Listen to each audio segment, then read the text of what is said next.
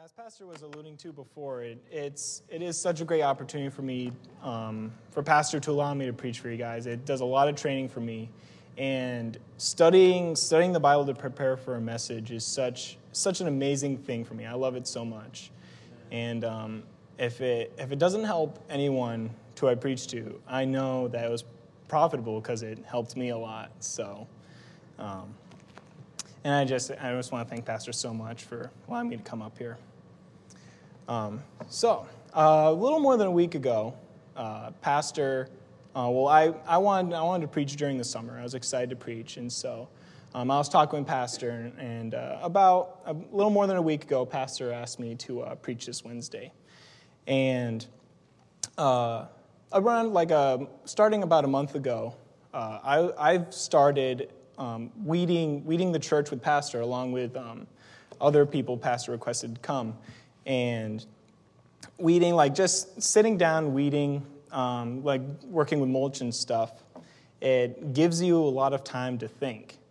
And I encourage people to do things that are boring, because the weeding, it's not like it's entertaining. It's I was working, and it gives you time to think. I'm just weeding, pulling weeds. It can get monotonous, so just make sure you grab all the roots, stuff like that. And during then, I can just think. And while I'm weeding, just thinking of stuff. And so I started to think about what Pastor would like for me to do for what I'd like to do for my message. And my first idea, I was like, okay, I got this weeding here. I got these plants and stuff. I'm going to do a message called "Maintaining Your Garden."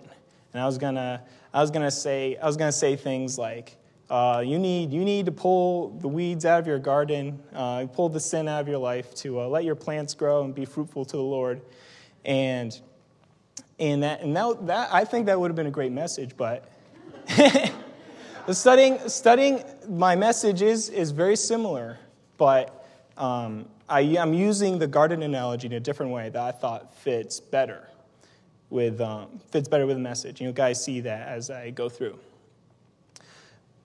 Ultimately, and what the focus on this message is to learn about the world through God's eyes and how God sees us, and that will develop a relationship with Him, knowing how God sees us. We ultimately cannot see everything He thinks. In Isaiah 55:9, "For as the heavens are higher than the earth, so are my ways higher than your ways, and my thoughts than your thoughts." But it is important to try to see things in God's perspective of us. In Jeremiah 9:23-24, "Thus saith the Lord, let not the wise man glory in his wisdom, neither let the mighty man glory in his might. Let not the rich man glory in his riches. But let him that glorieth glory in this, that he understandeth and knoweth me, that I am the Lord which exercise loving kindness, judgment, and righteousness in the earth. For in these things I delight, saith the Lord." It's so important to learn about God and His view of us. A great way to look at God's relationship with us and His perspective is to look at us as a garden being kept by a gardener. And that's why I titled this message, "Through the Eyes of the Gardener." If we can all turn to John 15, we'll be going to verse 1.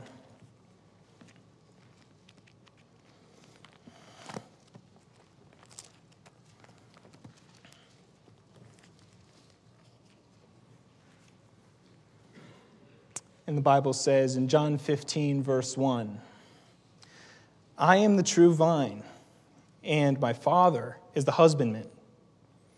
And so when I was thinking of doing maintaining your garden, I was studying getting verses. I was like, this is going to be great. I'm going to take care of my garden. It's going to be great. And then the Holy Spirit started working my heart, and He was like, "Justin, wouldn't it be better if God was the gardener in this situation?" And I was like, no, I really want this to work. This is going to be great. And then I came across John 15:1. It really spoke out to me. I am the true vine, and my Father is the husbandman.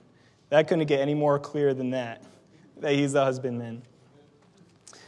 And if we continue on, "Every branch in me that beareth not fruit He taketh away, and every branch that beareth fruit He purgeth it, that it may bring forth more fruit. Now ye are clean through the word which I have spoken unto you. Abide in me, and I in you. As the branch cannot bear fruit of itself, except it abide in the vine, no more can ye, except ye abide in me.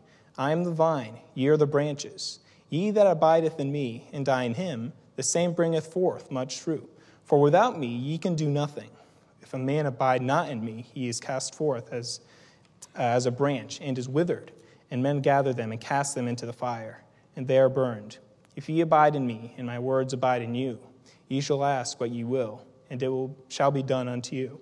Herein is my Father glorified, that ye bear much fruit. So shall ye be my disciples. And so for this message, I'm going across several parallels with keeping a garden intact, keeping it sustained with God working in our lives. The first of which is our purpose. Our purpose as a garden being kept by God is to produce fruit. In John 15:16, ye have not chosen me, but I have chosen you, and ordained you, that ye should go and bring forth fruit, and that your fruit should remain, that whatsoever ye shall ask of the Father in my name, he may give it to you. In my class of dispensationalism, it's a belief on, the basic premise is that the Bible is separated into different time ages, and God is revealing his revelation as he goes on, as the Lord is maintaining the world like he's maintaining a household. Like you would train a child, you would treat him differently than when he's 13 and differently when he's 19, 20. But one in the primary belief against dispensationalism is covenant theology. One basic difference that dispensationalism believes that the purpose of God's creation is to glorify him, while covenant theology believes the purpose is for man's salvation.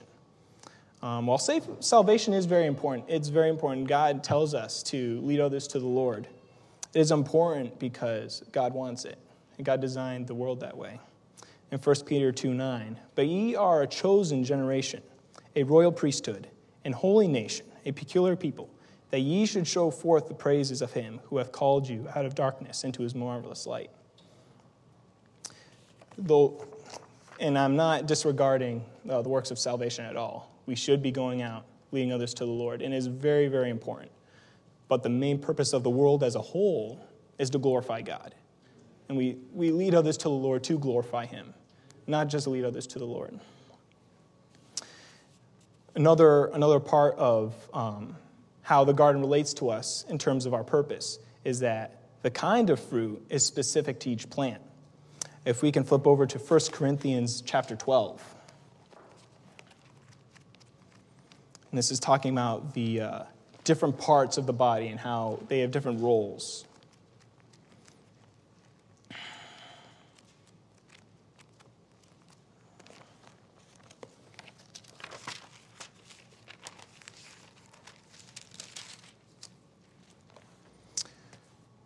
For as the body is one, and hath many members, and all the members of that one body, being many, are one body, so also is Christ. For by one Spirit are we all baptized into one body, whether we be Jews or Gentiles, whether we be bond or free, and have been all made to drink into one Spirit. And now this is the crucial part I have in this passage. For the body is not one member, but many. If the foot shall say, because I am not the hand, I am not of the body, is it therefore not of the body? And if the ear shall say, because I am not the eye, I am not of the body, is it therefore not of the body? If the whole body were an eye, where were the hearing? If the whole were hearing, where were the smelling? We all have different fruit that we can give to God. And it's important when we see someone else living a certain lifestyle, living for the Lord in a certain way, we shouldn't be envious or jealous of that, because that's their fruit that God has created them to produce. And we need to go to the Lord. We need to build a relationship with him to produce our fruit that we can give to the Lord. Another parallel that we see is what God does for us and what God does to the garden. First, the primary and most important thing that God does is watering. God will work in you through the Holy Spirit. For a plant to live, it must have water.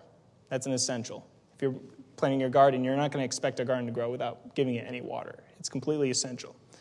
Only God's water is sufficient for eternal life. In John 4:13 through 14, Jesus answered and said unto her, this is when Jesus is walking with the woman at the well, whosoever drinketh of this water, the water of the well, shall thirst again. But whosoever drinketh of the water that I shall give him shall never thirst. But the water that I shall give him shall be in him a well of water, springing up into everlasting life. If you are planted in his garden, as soon as you're planted into his garden, that's salvation I'm using in this analogy. If you are planted in his garden, you are saved. Because the garden is always watered, God is always watering his garden, you automatically get a spirit when you're saved. There are some cults out there that believe that once you're saved, you need to do works to get the Holy Spirit. But as soon as you're saved, instantaneously, you get the Spirit of God in you. God always keeps his garden maintained.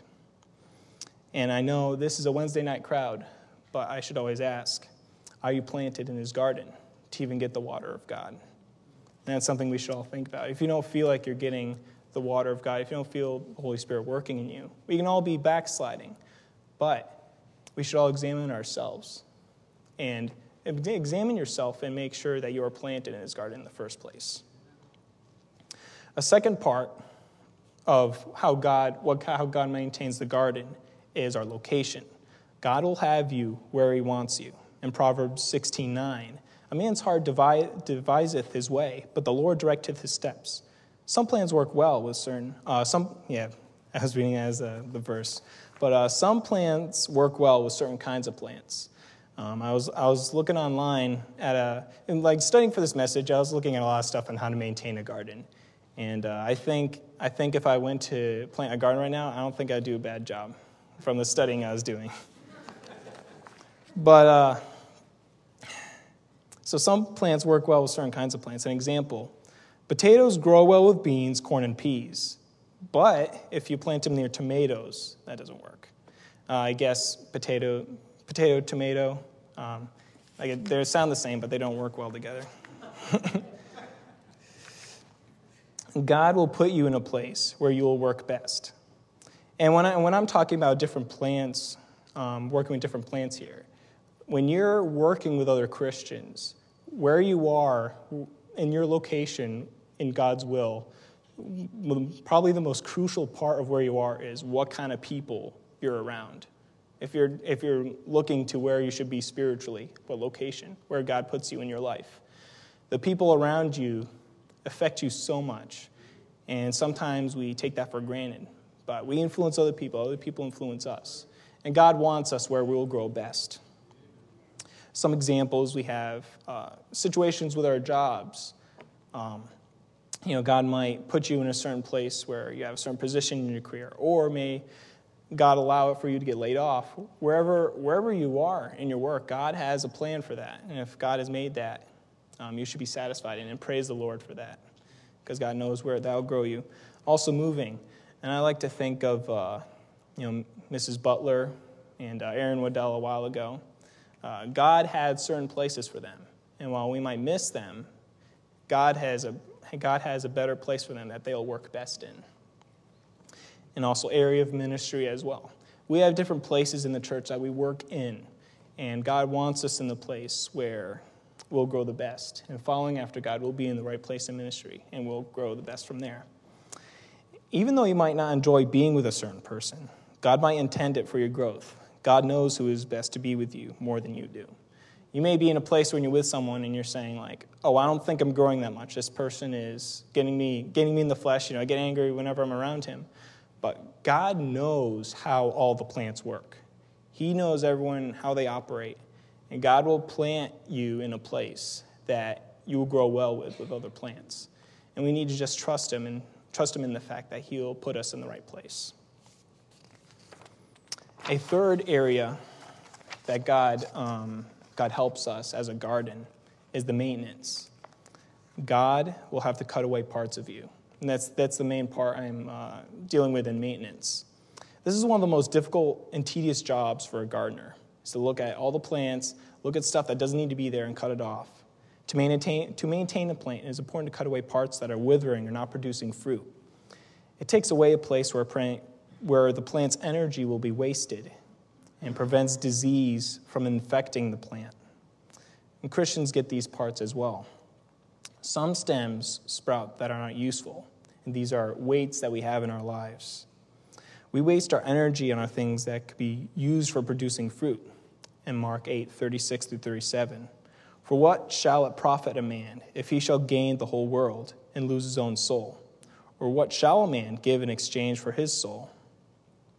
The things that are not of the world, the things that are spiritual, they are the most important in our lives. And while it is important to keep track of things in the world to keep us going while we're on earth, our primary goal should be things spiritually.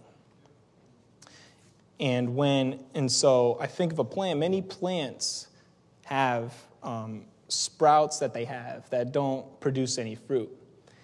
And a lot of the time, we sprout these appendages that aren't producing fruit, and the plant is using energy to produce that could be producing fruit, and our fruit won't be as big, it won't be as plentiful and nutritious. In Exodus 23, thou shalt have no other gods before me.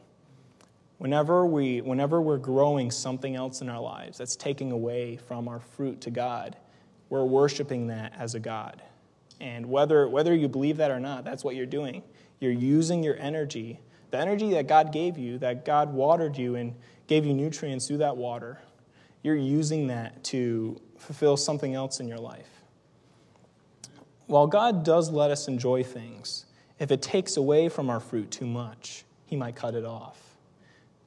And that's an important thing when we have trials in our life. If we think like, oh, why did God cut this away from me? Maybe it's occupying too much of your life, and you need to focus on God more. If we can turn to Matthew 25, verse 24.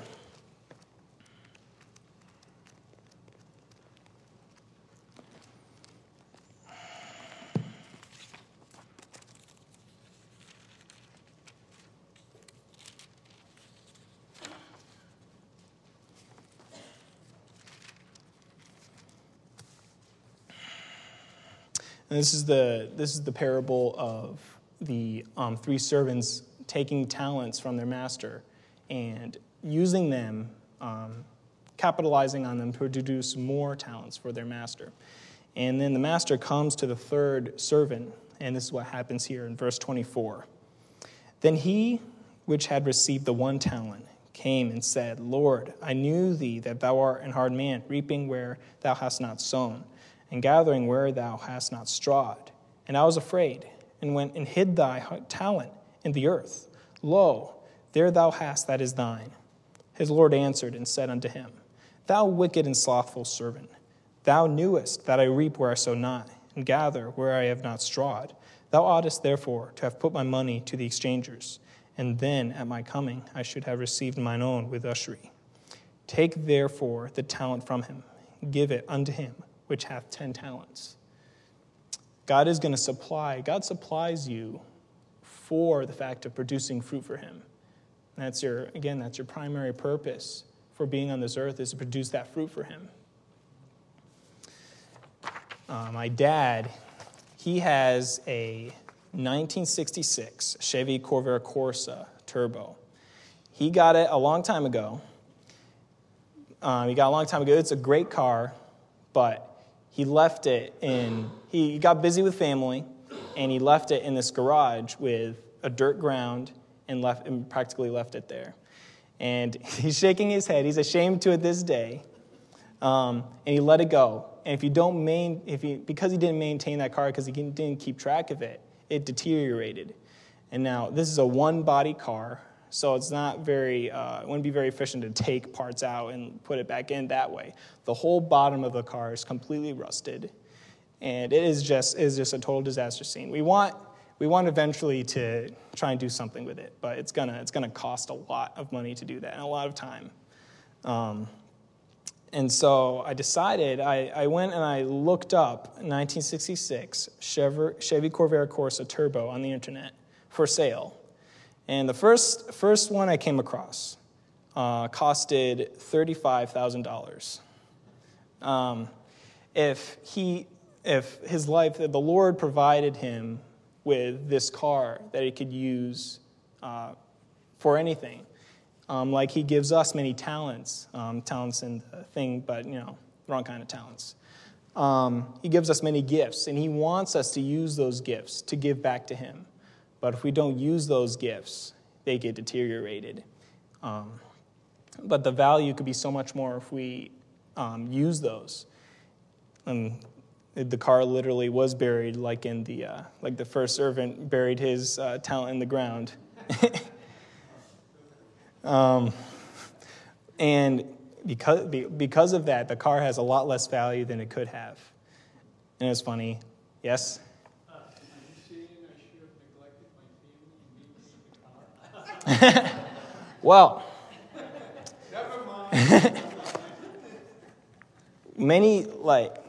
many things can distract us from our lives, and there's a way that seemeth right to a man, but the Lord, I'm paraphrasing, but the Lord knows best what is for him. And I'm not saying he should have invested the whole car, outside the family. But this works in the same way that God uses our gifts. A lot of things come to our lives that distract us and keep us from working for God. And we pull away from that. And that's how Satan likes to trick us. He likes to tempt us with jobs we have to do to satisfy what is in the world. And we eventually lose sight of it. And we lose sight of the gifts.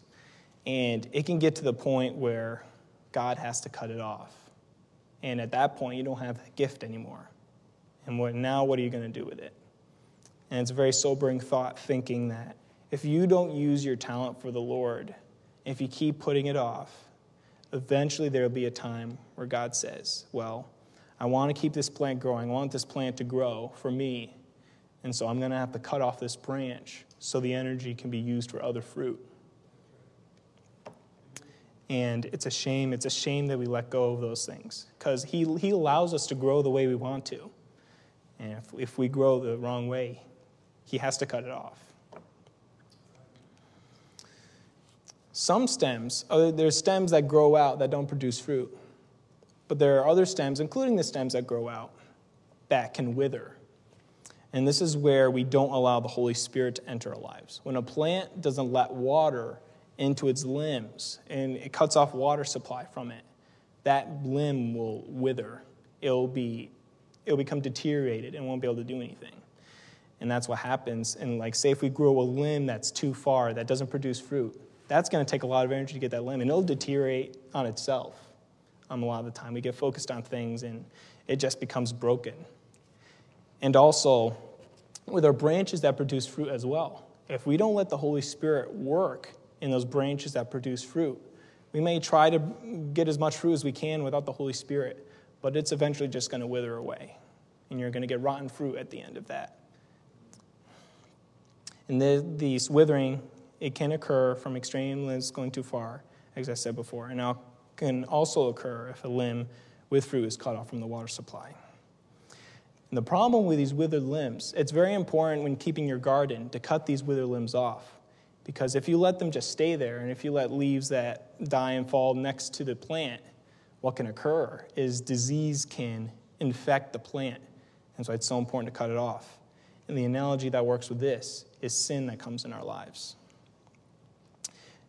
The thing about sin is that there's no disease that you don't have a chance against. In 1 Corinthians 10:13, there hath no temptation taking you, but such as is common to man. But God is faithful, who will not suffer you to be tempted above that ye are able, but will, with the temptation, also make a way to escape, that ye may be able to bear it. God gives us the power to thwart off temptation.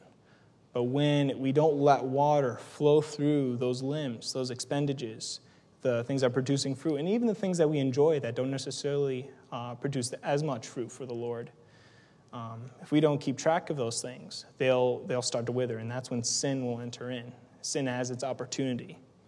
If you let the Spirit be at every part of your life, you will be able to stay away from sin. In James 4:7, submit yourselves therefore to God, resist the devil, and he will flee from you. In Galatians 5:16, this I say then, walk in the Spirit, and ye shall not fulfill the lust of the flesh. Walking in that Spirit letting that water grow you, flow through you, and you will not fulfill the lust of your flesh. This is the most crucial because sin is what keeps us away from having a relationship from the Lord.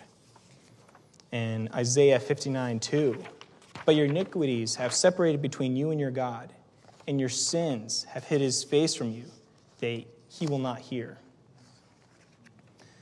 This sin that we have, this dying, it's difficult for a gardener to keep track of everything that's going on with a plant. And sometimes when a disease infects a plant, it's hard to see. As you guys know, I work at Carvel down in Torrington. And most of the time, Carvel is a nice place to work at. It's, even though in Torrington, but as some of you might know, Torrington can be an interesting place at times. I was working a night shift in Torrington. I was at the register. I was taking orders and stuff. And then I smell this strange aroma coming in. I don't know what it was. And I see this little old lady walking down to the register. And she seemed like a very nice lady. She was very polite. And she was good at smiling. Now, you guys may think, why did you phrase it like that? Well, she was good at smiling, but she did not have a good smile. When she opened her mouth to speak, her teeth were gray. And it looked like there was black outlining on all of her teeth. And I couldn't even see inside her mouth. It was just darkness. I didn't even know. And as soon as I opened her mouth, that putrid smell came flowing right to my face. And I was at the register. I was right in front of her taking her order. And literally with all my might, I was trying to keep my smile, trying to be polite. Because my face wanted to just go like this. Try and block some scent from going into my nose. And it was so hard to just keep a straight face, keep smiling at her and saying and there's several times where I would walk away and then she'd say, can I have this? I'd walk back to her. I was like, okay, all right, yeah, I'll get that for you. And guys, that's the same way the Lord sees us with our sin. It's putrid and just horrible to him to see our sin. And he still loves us, and I still wanted to serve that lady, but that smell made it difficult for me to serve her, serve her the ice cream. And when I was done, I just let out a big exhale. I was like, this is great, all good. I'm so happy she's gone.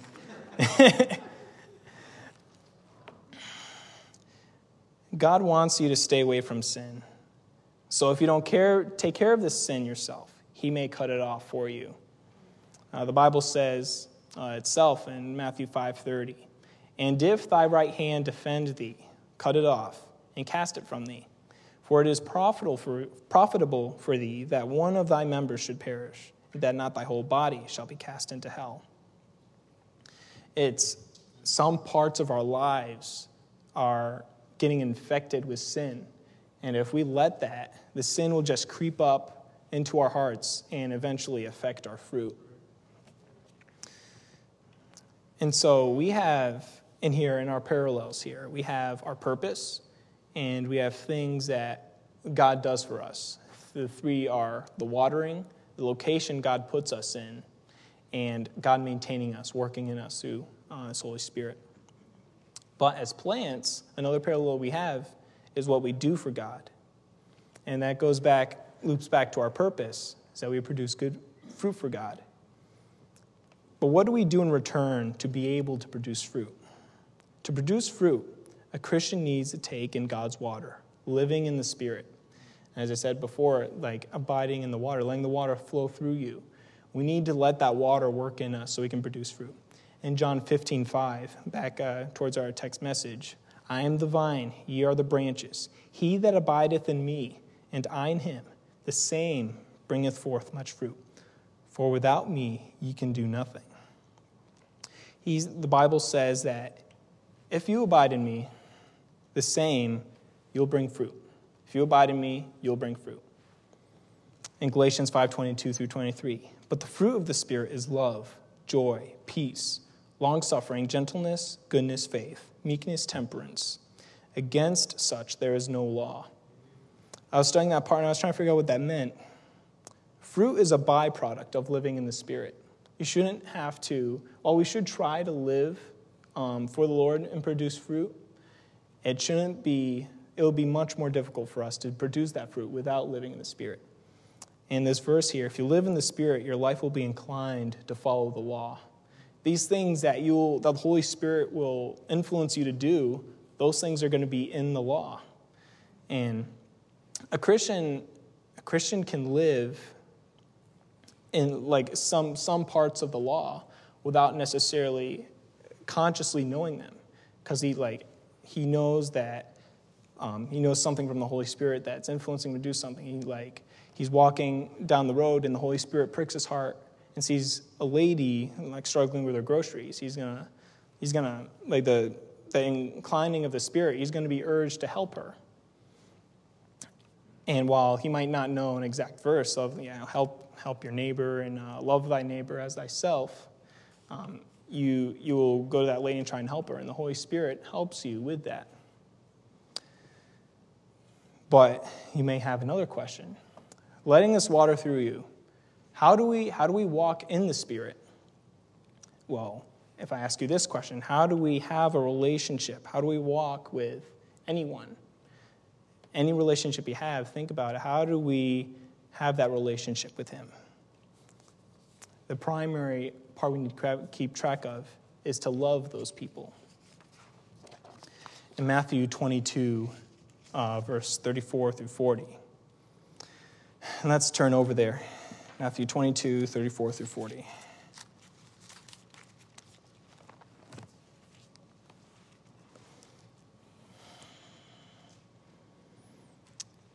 But when the Pharisees had heard that he had put the Sadducees to silence, they were gathered together. Then one of them, which was a lawyer, asking him a question, tempting him, and saying, Master, which is the great commandment in thy law? And Jesus said unto him, Thou shalt love the Lord thy God with all thy heart, and with all thy soul, and with all thy mind. I can just imagine Jesus in this situation. This Pharisee, he knows Scripture, but he's tempting him, he's prodding him, trying to trip him up, asking him, what's the first and great commandment? And Jesus just replies to him, to love me. And that's what Jesus wants from us. It's for us to love him. And I can just imagine Jesus might be in sorrow as he's saying this to this man. Why don't you love me? You need to love me. And his Pharisee trying to tempt him. Thou shalt love the Lord thy God with all thy heart, and with all thy soul, and with all thy mind. This is the first and great commandment, and the second is like unto it. Thou shalt love thy neighbor as thyself. On these two commandments hang all the law and the prophets. And I can even say, with the second law, that is influenced by the first law. So what we have here. Yeah. In 1 John 5:20, if a man say, I love God, and hateth his brother, he is a liar. For he that loveth not his brother, whom he hath seen, how can he love God, whom he hath not seen? We can only love other people if we have a love for God. We simply can't. And so the second commandment falls under the first. To love God, to love Jesus and his word. And all these hang all the law and the prophets. And abiding in the law keeps away sin. And keeping away that sin allows you to produce that fruit. Loving God gives you desire to follow him, the Spirit. In Psalms 37:4, delight thyself also in the Lord, and he shall give thee the desires of thine heart. If you're having a hard time figuring out why you have these desires that aren't pleasing to the Lord, maybe you should go delight in the Lord. Find a relationship with the Lord and love him. And he will give you the desires of your heart. And some people interpret this passage as a desire, like what the God will give you the object of your desire. That whatever you want, God will give it to you. But a lot of the things that we want aren't pleasing to the Lord. And it doesn't say that here. He'll give you the desires of your heart. He'll put those desires in your heart if you delight in the Lord. Now you may have another question. Well, how do we love God? And I'll rephrase my first question back to you again. How do we love anybody? And the answer to that question is that we know them. In 1 John 4:7-8, Beloved, let us love one another, for love is of God, and everyone that loveth is born of God, and knoweth God. He that loveth not knoweth not God, for God is love. A requirement for love is to know him. And first of all, first part of this verse, it says, everyone that loveth is born of God. For you to love God, you first must be saved. You must be born again. You must be a born-again Christian. If you're not saved, you won't love God. And if you do, if you've been trying to love God for a long time, and you've done everything that the Bible says, about loving God, except being saved, you're not going to love him. And if you have that trouble, maybe you should consider your salvation there again. And then, secondly, after you're born again, you have to learn about him, knowing God. It literally says, he that loveth not, he that doesn't love him, doesn't know him, for God is love. You have to know him to love him. In Proverbs 2, verses 3-5, Yea, if thou criest after knowledge, and liftest up thy voice for understanding, if thou seekest her as silver, and searchest her for her as for hid treasures, then shalt thou understand the fear of the Lord, and find the knowledge of God. We must have that desire to seek that knowledge. We must study in his word. We must pray to him. We must read the Bible. And that will develop our love for him, just continuing in that. And I know every time I fall back on my devotions, it can be a struggle to get back in. But I encourage you, for those who are not having a regular scheduled time with the Lord, stay with it, even if you don't like it at first. And if you keep going, God will give you those desires, and he'll grow your love in him. And from that love, you'll want to study more. You want to get more from him. And you'll just produce more fruit for the Lord. And also in Matthew 4:4. But he answered and said, It is written, Man shall not live by bread alone, but by every word that proceedeth out of the mouth of God. We shouldn't live on just the things of the world, but what God teaches us. And when we read the Word, when we read the Bible, we live off of that. We can grow that relationship with him, love him, and then produce fruit for him. And if we do all these things, God's labor will be effective in us. The things that he's doing in us will be effective. We will grow in our relationship with the Spirit. We'll take in that water. We will grow everywhere the Lord plants us. Wherever location he brings us, we'll grow in there with having faith in him. And we will grow resistant to sin if we abide in the Spirit. And on a side note, it is important to consciously grow in these areas. Like in the Pharisees that I showed for before, they studied the Word a lot, but they didn't commit it unto love.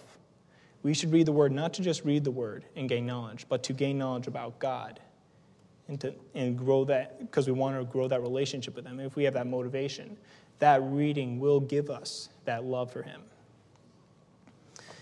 If I can ask you this question, how's your relationship with the Lord?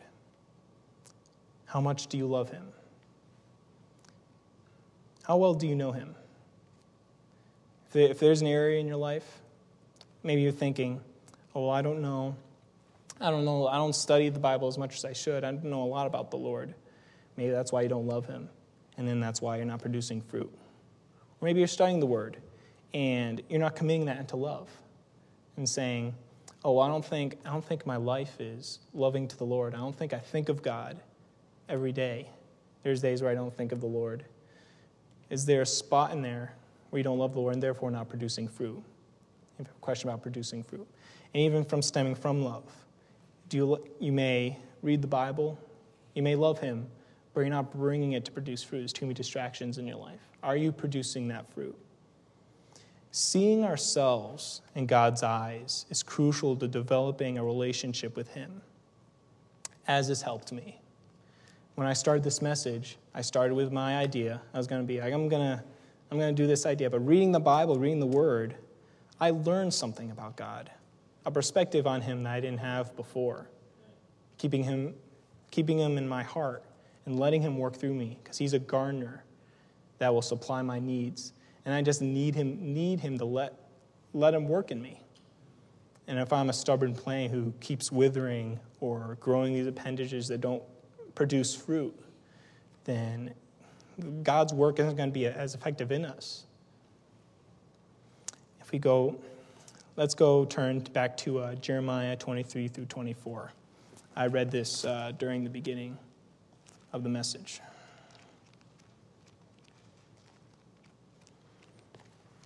Jeremiah 9:23 through 24. This saith the Lord, let not the wise man glory in his wisdom, neither let the mighty man glory in his might. Let not the rich man glory in his riches, but let him that glorieth glory in this, that he understandeth and knoweth me, that I am the Lord, which exercise loving kindness, judgment, and righteousness in the earth, for in these things I delight, saith the Lord. We need to learn about God. We need to have a steady relationship with him. And if we don't, we are not going to grow that love for the Lord. And we're not going to produce that fruit. We may try to produce that fruit all we can, but our works are just going to be as filthy rags. And I love the filthy rags analogy. Not only is that rag dirty, but think of if you're washing something, you're washing a car or something, whatever. After a while, after you use that rag, it's going to get dirty.